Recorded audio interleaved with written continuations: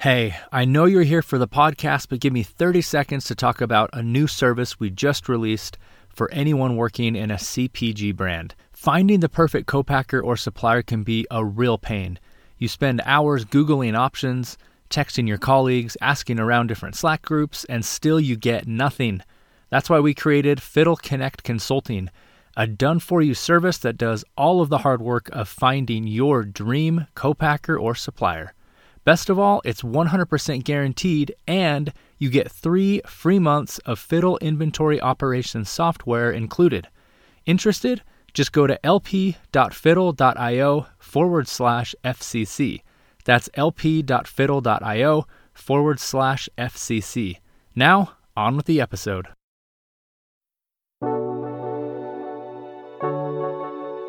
Welcome to the Physical Product Movement, a podcast by Fiddle. We share stories of the world's most ambitious and exciting physical product brands to help you capitalize on the monumental change in how, why, and where consumers buy. I'm your host, Ken Ojuka.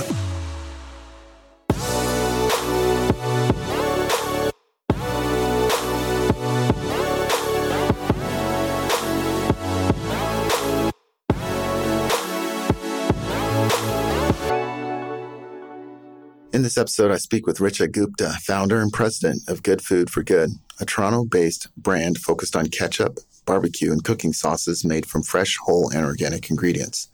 She talks about her journey from working for General Mills as a marketing manager for some of the most recognizable product brands to eventually founding her own brand.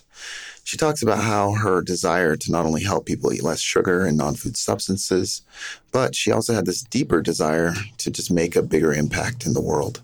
She talks about how then she turned these desires into action by whipping up her first products in her kitchen and then took them to a farmer's market and began selling. She tells the story of how a chance conversation with one of her customers at a farmer's market inspired her to create what became her best-selling product. She also shares the exciting news of their retail expansion into Whole Foods in the United States and what that means for her business. This was a fun conversation with a down-to-earth, pragmatic, and inspiring founder. There's a lot to unpack in this episode. I hope you enjoy. All right. Hi, Richa. Thank you for jumping on with us today. I appreciate you taking the time. How are you doing? I am great. Thank you for inviting me, Ken. It's an honor. Well, great. I look forward to digging into your story and kind of understanding your journey so far. But first, we like to kick it off with a quote. Something that's impactful for you or something that has influenced you in some way. Do you have one in mind? Absolutely. It's actually even on our office walls. It's called, it's by Mahatma Gandhi, and it's "Be the change you wish to see in the world." And this quote meant a lot to me when I started the company, before that, and even today. It's like everyday decision-making tool for us. So do you want me to, should I continue explaining? Yeah. Okay, I love that quote, first of all, and I just think it's something that we can all take to heart, and instead of, kind of complaining about the things that are wrong in the world is jump in and kind of be that change. But yeah, so how does that apply to you? What specifically have you taken from that and how has that influenced you? Totally. What I loved about the quote was it talks about individual responsibility and leadership, and this company, Good Food for Good, was in a way my way of bringing that change. So when I started the company, I was working in marketing at a food company at General Mills, and I also had a 4-year-old. My daughter was 4 at that time. I was really struggling to feed my daughter the food that I grew up with. So I grew up in India. My mom cooked 3 times a day, all fresh food. And here I had 20 minutes at the end of the day to feed my daughter dinner and put her to bed because of the time that I would reach home from work. And anytime I looked around to find shortcuts that would make my, feeding her easy, they were loaded with first, a lot of sugar, salts, ingredients that I didn't call food, preservatives.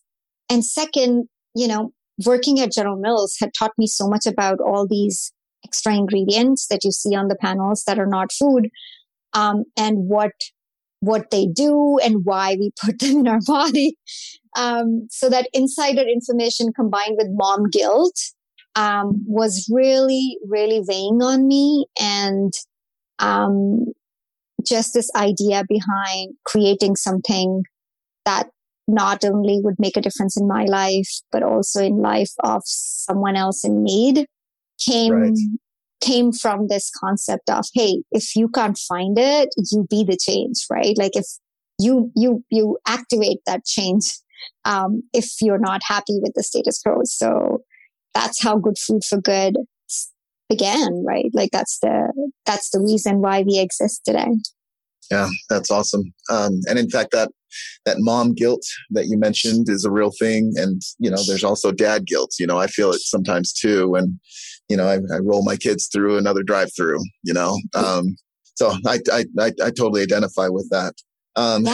It's a full-on parent guilt, man. It's like anyone you nurture, right? Yeah. Like we created these beings with so much love and care inside of us. And then we bring them out and we feed them things that we know are really not good for them. Yeah. And you love them and you'll do anything for them. And yet, you run through McDonald's yet again, Exactly. I've been kind of entertaining this thought, but, I just think convenience is the ultimate feature, in any product or service.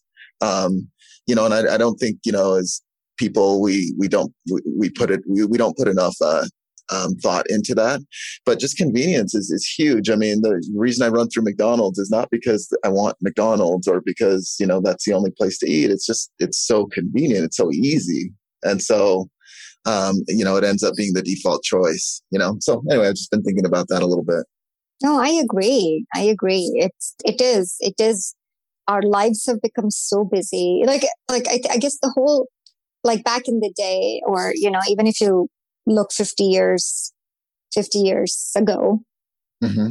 people had slightly different priorities, or even if they had the same priorities, they just had not so many things asking for their time. So they had time to make a meal and sit down with their family, because 50 years ago, people were still making their meals, or 60 years ago, before a lot of processed food companies came mm-hmm. to be. They were still making their meals.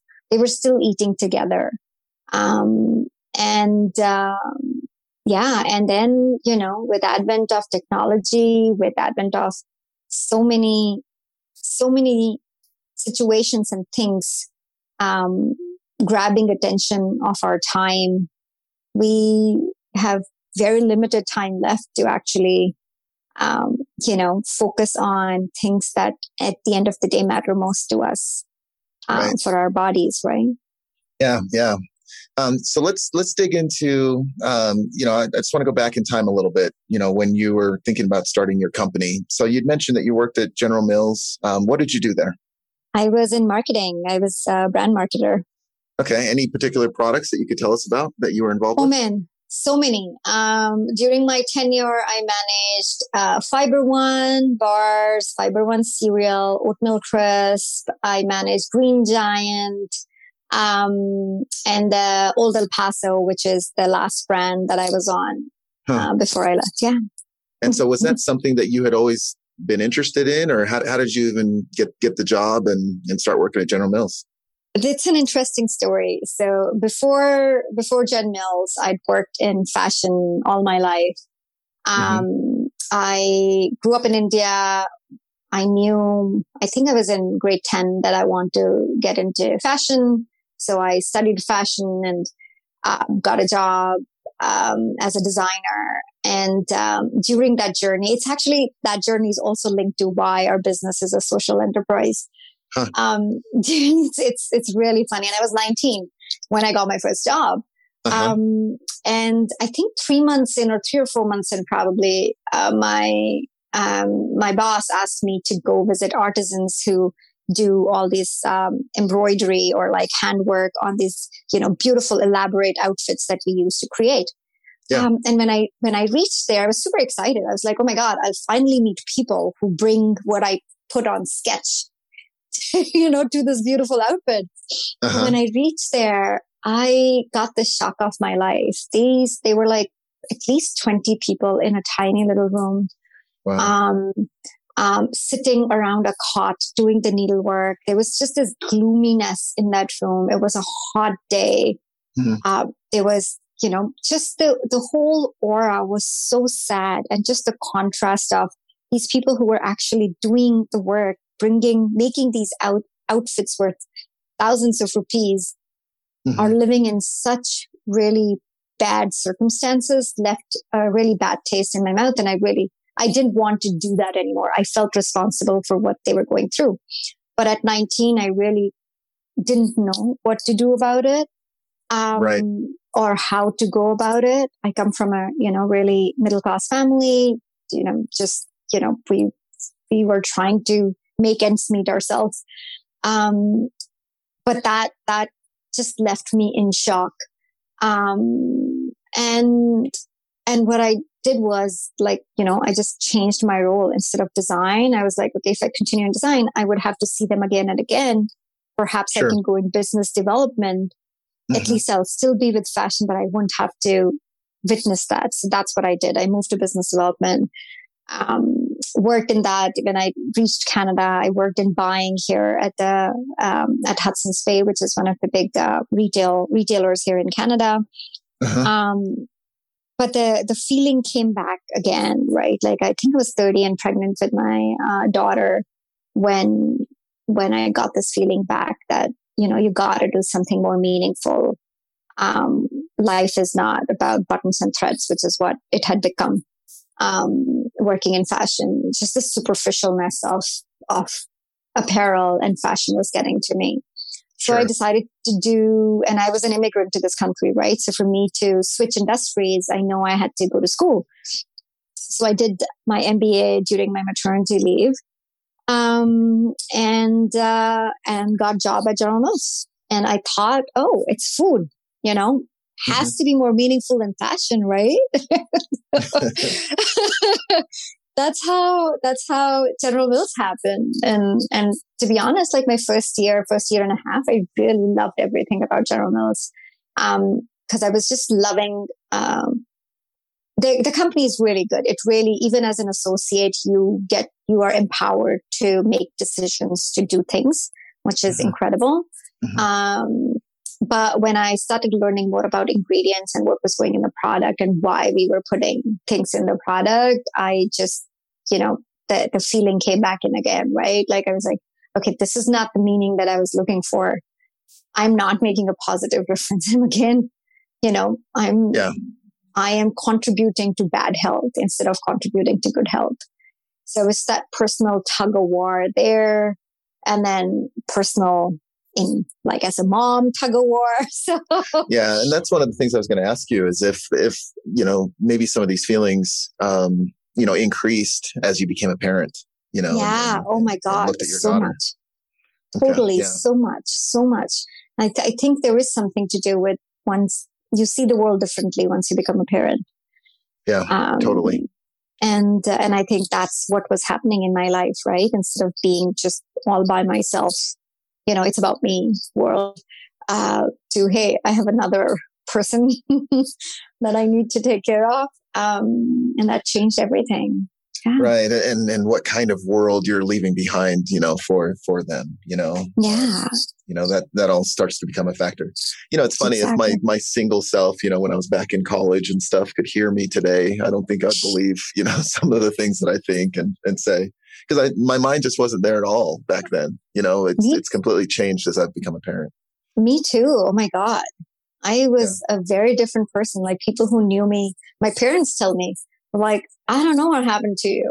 We like this one, but I don't know. Well, so let's hear about this. So you're dissatisfied, with your contribution, wondering if there's something more, if there's a better way that you could contribute. So what did you do to then launch, Good Food for Good? How did you, what were your next steps? So I started. I did my market research. Thanks to marketing training at General Mills. On where is the pain point. So I looked at different categories where there was demand, there was white space, I should say, in terms of healthy, real, wholesome food. And I saw at that time the ethnic cooking sauces, like Indian and Mexican sauces, were the first things that I launched. There was no product on the shelf that didn't have sugar or like really high sodium or, no dairy. They were all loaded with preservatives, had ingredients that you didn't know what they were about. So I started with that line. I started developing recipes in my kitchen. And luckily, I always loved cooking. I always loved food. So that came easy. And then actually for the first year, all I did was go to farmers markets and do lemonade stand pretty much to test is this idea just in my head or is it big enough for me to expand? And it was actually through my farmers markets, I got the product ideas for my next lineup. So our most popular lineup today is our line of organic ketchups and barbecue sauces. They are sweetened with dates, no added sugar. And it was actually one of the consumers who came to me and she's like, my daughter eats everything with ketchup. Can you please do something about it? And that's how we started. And that got you thinking. So I want to dig into some of this, Richa. So you come with this marketing background, right? As a marketing manager with General Mills. What specifically did you do to try to figure out what the market looked like and what products could do well? And so you mentioned that you did some research, but was there anything specific that you did in order to get that information? Yeah, so a few things. One, you look at trends. You read Euromonitor, or even now trends are just freely available everywhere. And if any product category you're looking at, if you search for it, you would know. Like everyone knows clean eating. People want clean ingredients. People want low sodium. People want no sugar. Like those things have become very apparent. People want plant-based alternatives. And then you look at competition. Then you look at what's on the shelf right now. And you see if there is a gap. Like that's the basic research. And even market size information you can get once you a simple Google search will tell you what's the size of the market. Or you can reach out to government resources. So we have something called OMAFRA in Canada for Ontario manufacturers. You can reach out to them. They buy a lot of data, so you can always ask them, hey, can you tell me the market size of this category? And what's the competitive set? Or you just go to a store and check the competitive set, right? So did you say OMAFRA? What is it called? OMAFRA, but that's very Ontario based. That's very Canadian. So in US, does that stand for something? You're asking me a difficult question. I have to Google it now. Yes, it does stand for Ontario Manufacturers something, but that something is what I have to find you. Got it. But the general principle is that they do have some of these organizations that buy a lot of data and supply Exactly. So it's called Ontario Ministry of Agriculture, Food and Rural Affairs. Just rolls off the tongue, right? Exactly. That's all. Like it's a MAFRA. That's all that I know. And so, so you're based in Toronto, is that right? Yeah, that's correct. But you would say that there are, these organizations kind of wherever you look, you could find some information there. And so you just called them up and you asked for this. Did you have to pay anything to join their organization, or how did that work? No. These organizations are started pretty much by governments, right? So they want to help businesses grow. And then they are happy to provide you guidance on, where, how. So I think anybody starting a new business should look at government resources. There's so many, people just don't. There is no one place where you can find everything.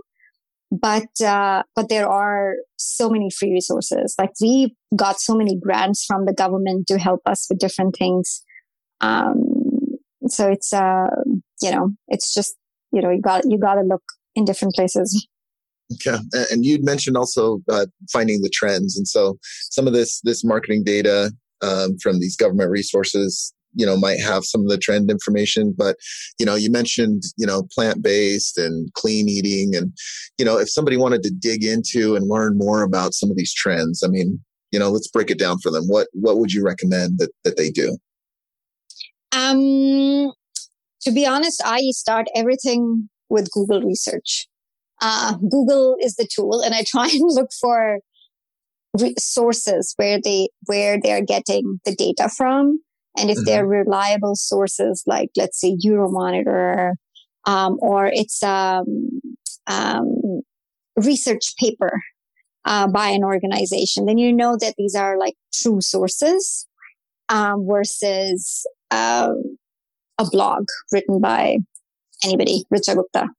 Right. So again, it's critical thinking, right? Like, don't take any information that's available online as long as you know what to look for.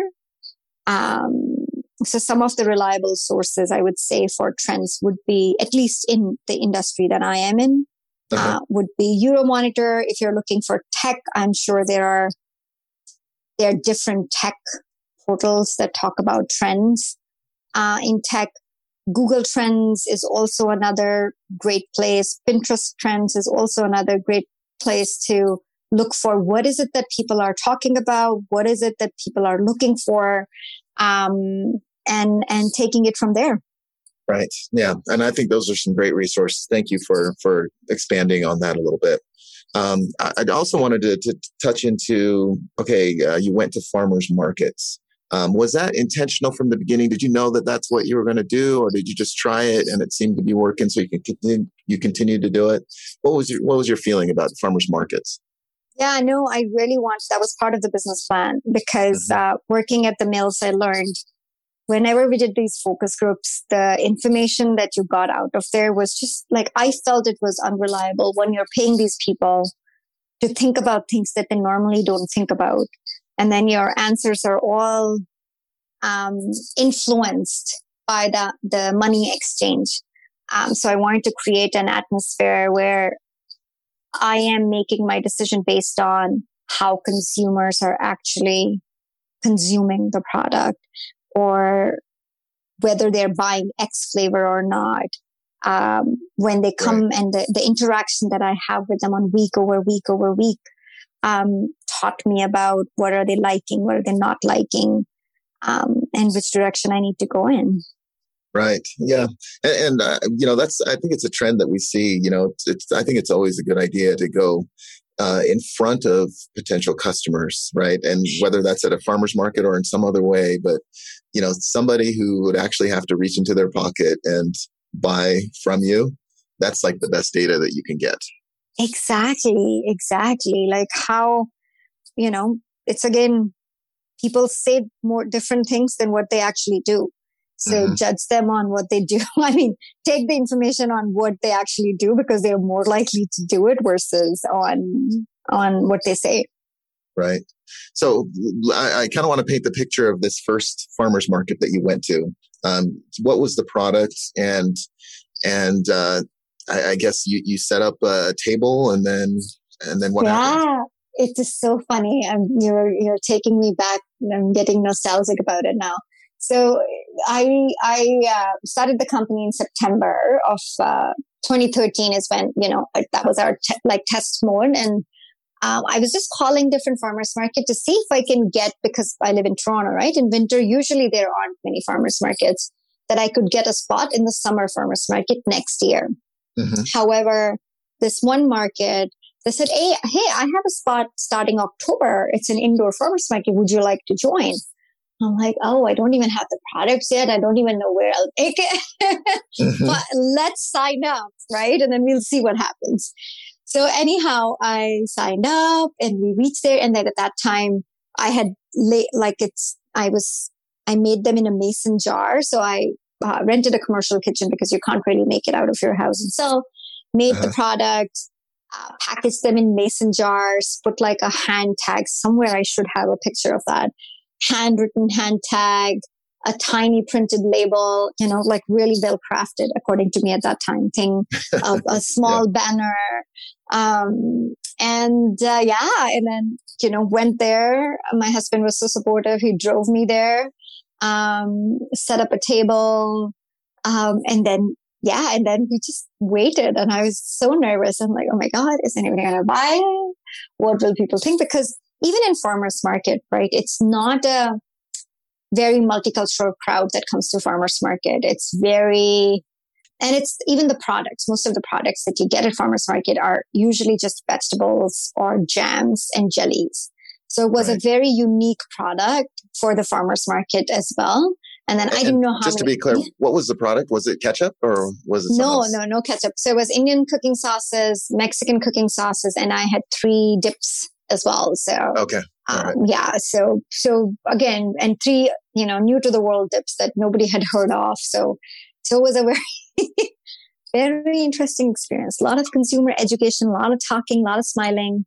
I took a picture of the person who bought the first jar. Actually, she bought it even before the market opened. Really? Yeah. Like she just was in early or? Yeah, she was in early, and then she tasted. She's like, yeah, I'll take this. I'm like, oh my God, I made one sale. Someone bought what I made. I was so happy. and what were you charging for a jar of this? Like, what was that one sale worth for you? I think it was $7. And was that a good price? Was that, you increased your prices since then? Or what did you learn about, the prices that you initially went out with? A little bit, because at that time I didn't account for the distribution markup, the broker markup, the retailer markup. So it went out not by a lot. It's just went up by $1.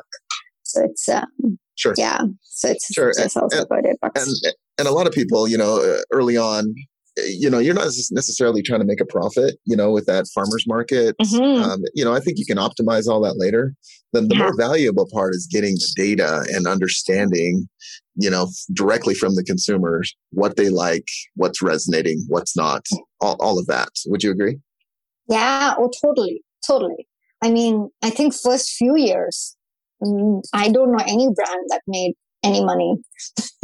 so it's not just when you're launching, like it's just hard to make money when you're so small, like at that scale. Right. Okay. So you got some initial feedback, I guess what was that feedback? And then what did you take back to then change your product and start iterating?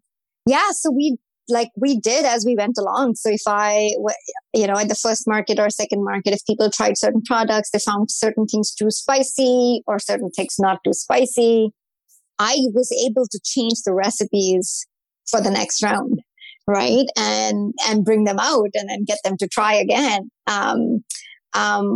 Another challenge, another thing that we learned was, so at my farmer's market, my dips did incredibly well because it's just convenience, right? They're all bean based, so they had protein, and people can just dip their vegetables and eat it, and that becomes a meal. Versus cooking sauces require cooking. So when we launched that in retail, because they were so new to the world and their shelf life was so short and they were fresh, they tanked. So a learning that I didn't take from there, like in farmers market, I was standing there, people were sampling and then they were buying. So I was able to explain to them what the product was. In a retail store, that doesn't happen, right? You can do one demo, you can do 2 demo, but you can't be standing there all day long at every store to tell people what it was for them to buy. So unless people know or can understand from the name what the product is, it's very difficult for it to work in the current retail landscape. The way people buy things. So it was important for it to, there's a reason why Beyond Meat calls it there's a meat analog to it, right? Because if they say, hey, pea burger or extruded pea burger, nobody would understand that, right? Right. So they need a frame of reference for something they're familiar with to then bridge to your product. Exactly. on your website today, you guys sell cooking sauces, and so maybe that could be a good example. It's not something that is, like you were saying, was readily there for them to sample, so they didn't necessarily do that great at the farmer's market. How did you actually then start? I guess how did you start selling that, and how did you solve that issue that you were having in the retail environment where there wasn't anybody there to explain your product? No, so different things. So cooking, we don't even have those dips anymore. So what I was talking about, the product that didn't do well in retail, and we actually discontinued it. So you will not even find that on our website. Okay. The cooking sauces did fine. The dips just did better in farmers market because it was just a more convenient item for people versus a cooking sauce. They had to go home and cook. With dip, you just take and eat. Right? Okay, so based on what you heard from farmers markets, you were thinking that the dips would be great in retail, but the learning was the convenience of the farmers market made it so dips did well. Okay. Exactly. Yeah, that was the learning. Well, great. I'm intrigued by that story of your customer that recommended that you use dates or that you do something about it. Did you already have in mind that you wanted to add dates to it, or was that something you were already looking at? Yeah, we were already using dates in our cooking sauces. So the reason I was using dates to begin with was when in my research, all the sugar alcohols that I looked into, any sugar alternative that I looked into, had some or the other, negative impact on your body eventually, right? Mm-hmm. After you consume certain quantity, or in kids, it can do this, it can have this side effect. And I was creating products for families. I didn't want to use anything that in long run would have a negative impact on people. So dates have existed forever, right? Like people have eaten them in different countries for centuries, with zero side effects. Right.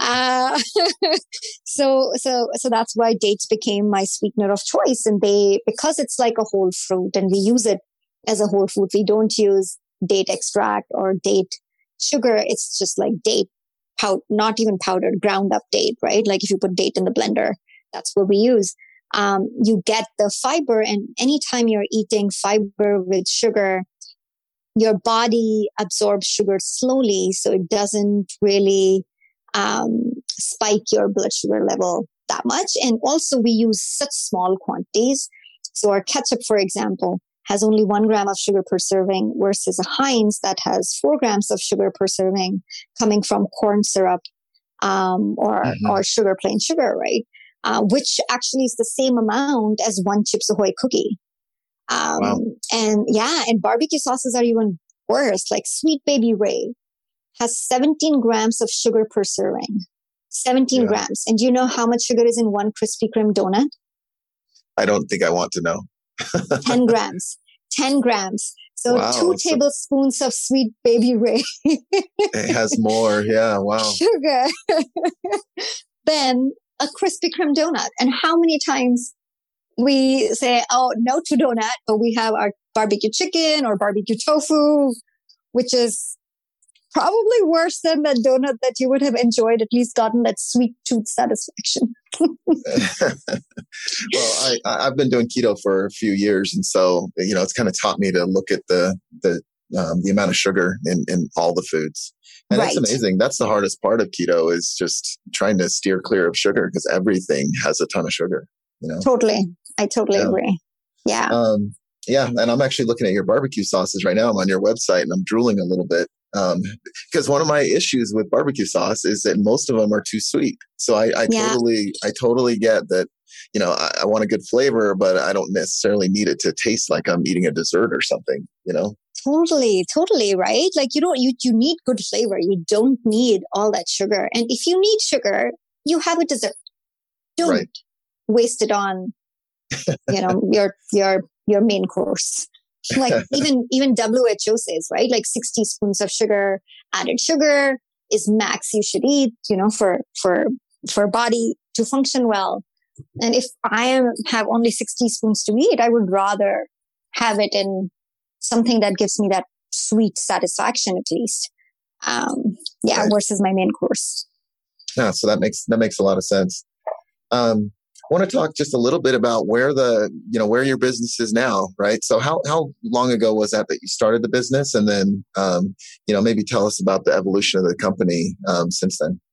Totally. So it was September of 2013 when I registered the company, and then we were keeping it very local, very small till about 2017.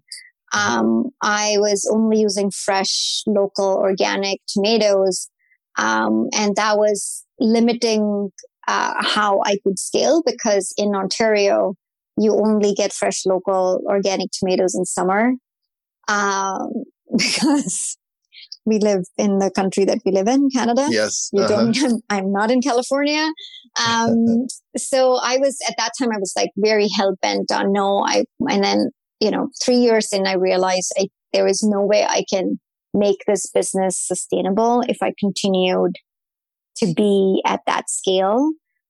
So I made a decision, and I did a lot of research, and I found organic tomato paste is like the cleanest tomato product, because it does not have, so if you buy canned tomatoes, they usually have calcium chloride or some other preservative to preserve the shape. If you buy puree, they usually have something they add to preserve the color, but tomato paste is just tomatoes.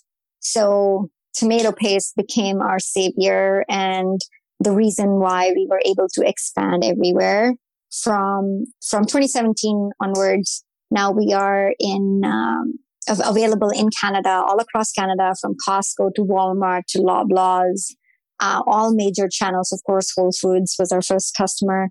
We just actually launched in US at Whole Foods Market. Congratulations. That's awesome. Thank you. So we are now available at Whole Foods nationally, our cooking sauces as well as our ketchups and barbecue sauces.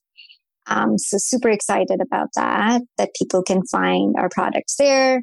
And I know this is going to be the year when we can say that we donated 1 million meals. So one thing I didn't mention about our product is the company is called Good Food for Good. Good food is all about, real wholesome food. But for good is also extremely dear to my heart. And I told the story earlier, but forgot to tell what the for good stands for. So our company is a buy one, feed one venture.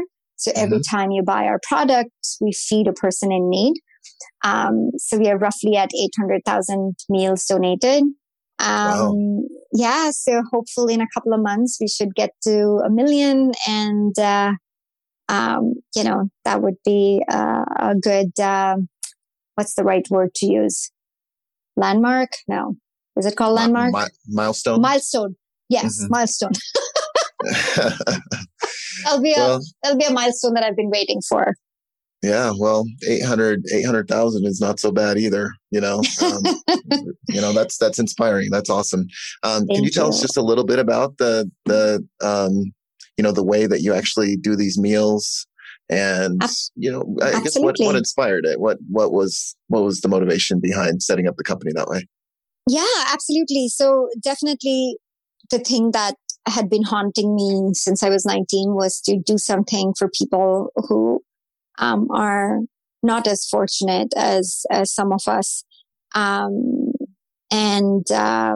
It's been haunting me since I was 19, then started haunting me when I was working. And when I was doing my MBA, actually, I discovered Tom's shoes.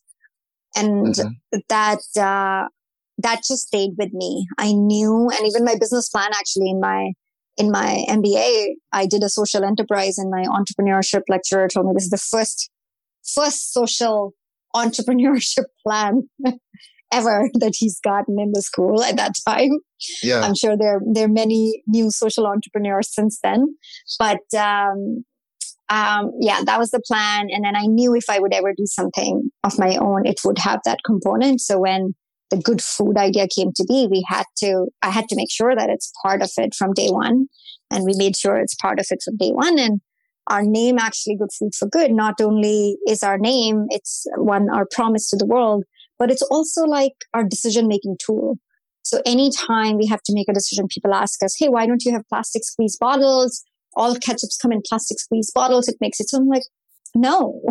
I mean, we know what happens to plastic, right? Like only 9% gets recycled. Mm-hmm. Everything ends up in a landfill.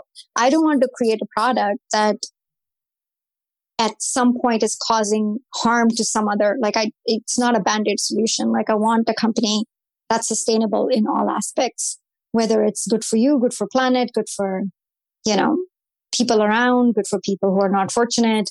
That's what I set out to do. So our decision-making tool is pretty simple. Yeah, that's great. Is it for good? Is it good food? If not, it's not happening. Yeah. Well, that's great. I know that we've been talking for a while, and even before we started recording, me and you just started talking. So I know we could talk for a long time. But I do appreciate hearing about your story, and congratulations on the U.S. launch. That's amazing. Thank you. And I definitely want to hear and kind of read your posts when you guys hit 1 million meals served. I think that's great. Thank you. Let's wrap up with a quick fire round. I've just got 4 questions for you, and just want to hear kind of the first thing that comes to your mind. Okay. What's one tool or resource that has helped you the most in your current career? LinkedIn. Yeah, I would actually agree. That's mine too. What's one book that you'd recommend to people? Start Something That Matters. And do you know who that's by? Yeah, Blake Mycoskie. And actually, can I recommend 2 books? Sure. 21 Lessons for 21st Century by Yuval Noah Harari. Okay. Yeah, I'll definitely look those up. What is one piece of advice that you would give to your 21-year-old self? I would tell the 21-year-old self to not be scared. I wish I had taken steps back then on my calling, which has made me so happy when I finally was able to act on it. So I wish I did something about it at 21. And is there somebody in your field of work that you look up to, or that you're watching, that you would love to take to lunch? Oh my God. Yes. I remember. How can I am pathetic at his last name. I'm really bad, but Yuval, he founded Patagonia. And I am terrible saying his last name, so I'm not going to say that because I'm going to butcher it. That's okay. We can look him up. Oh, not Yuval. Sorry. Yuval, not Yuval. Yuval Harari. Also, I would like to take lunch too. But Yuval, and his last name is, I'll not say it, Chouinard. I'm saying it wrong. Most likely saying it wrong. But yes, I would like to. If I learn how to say his name, I would like to take him for lunch. Yeah, maybe before you sit down and start eating, you should figure out how to pronounce his last name. I should do that. Yes.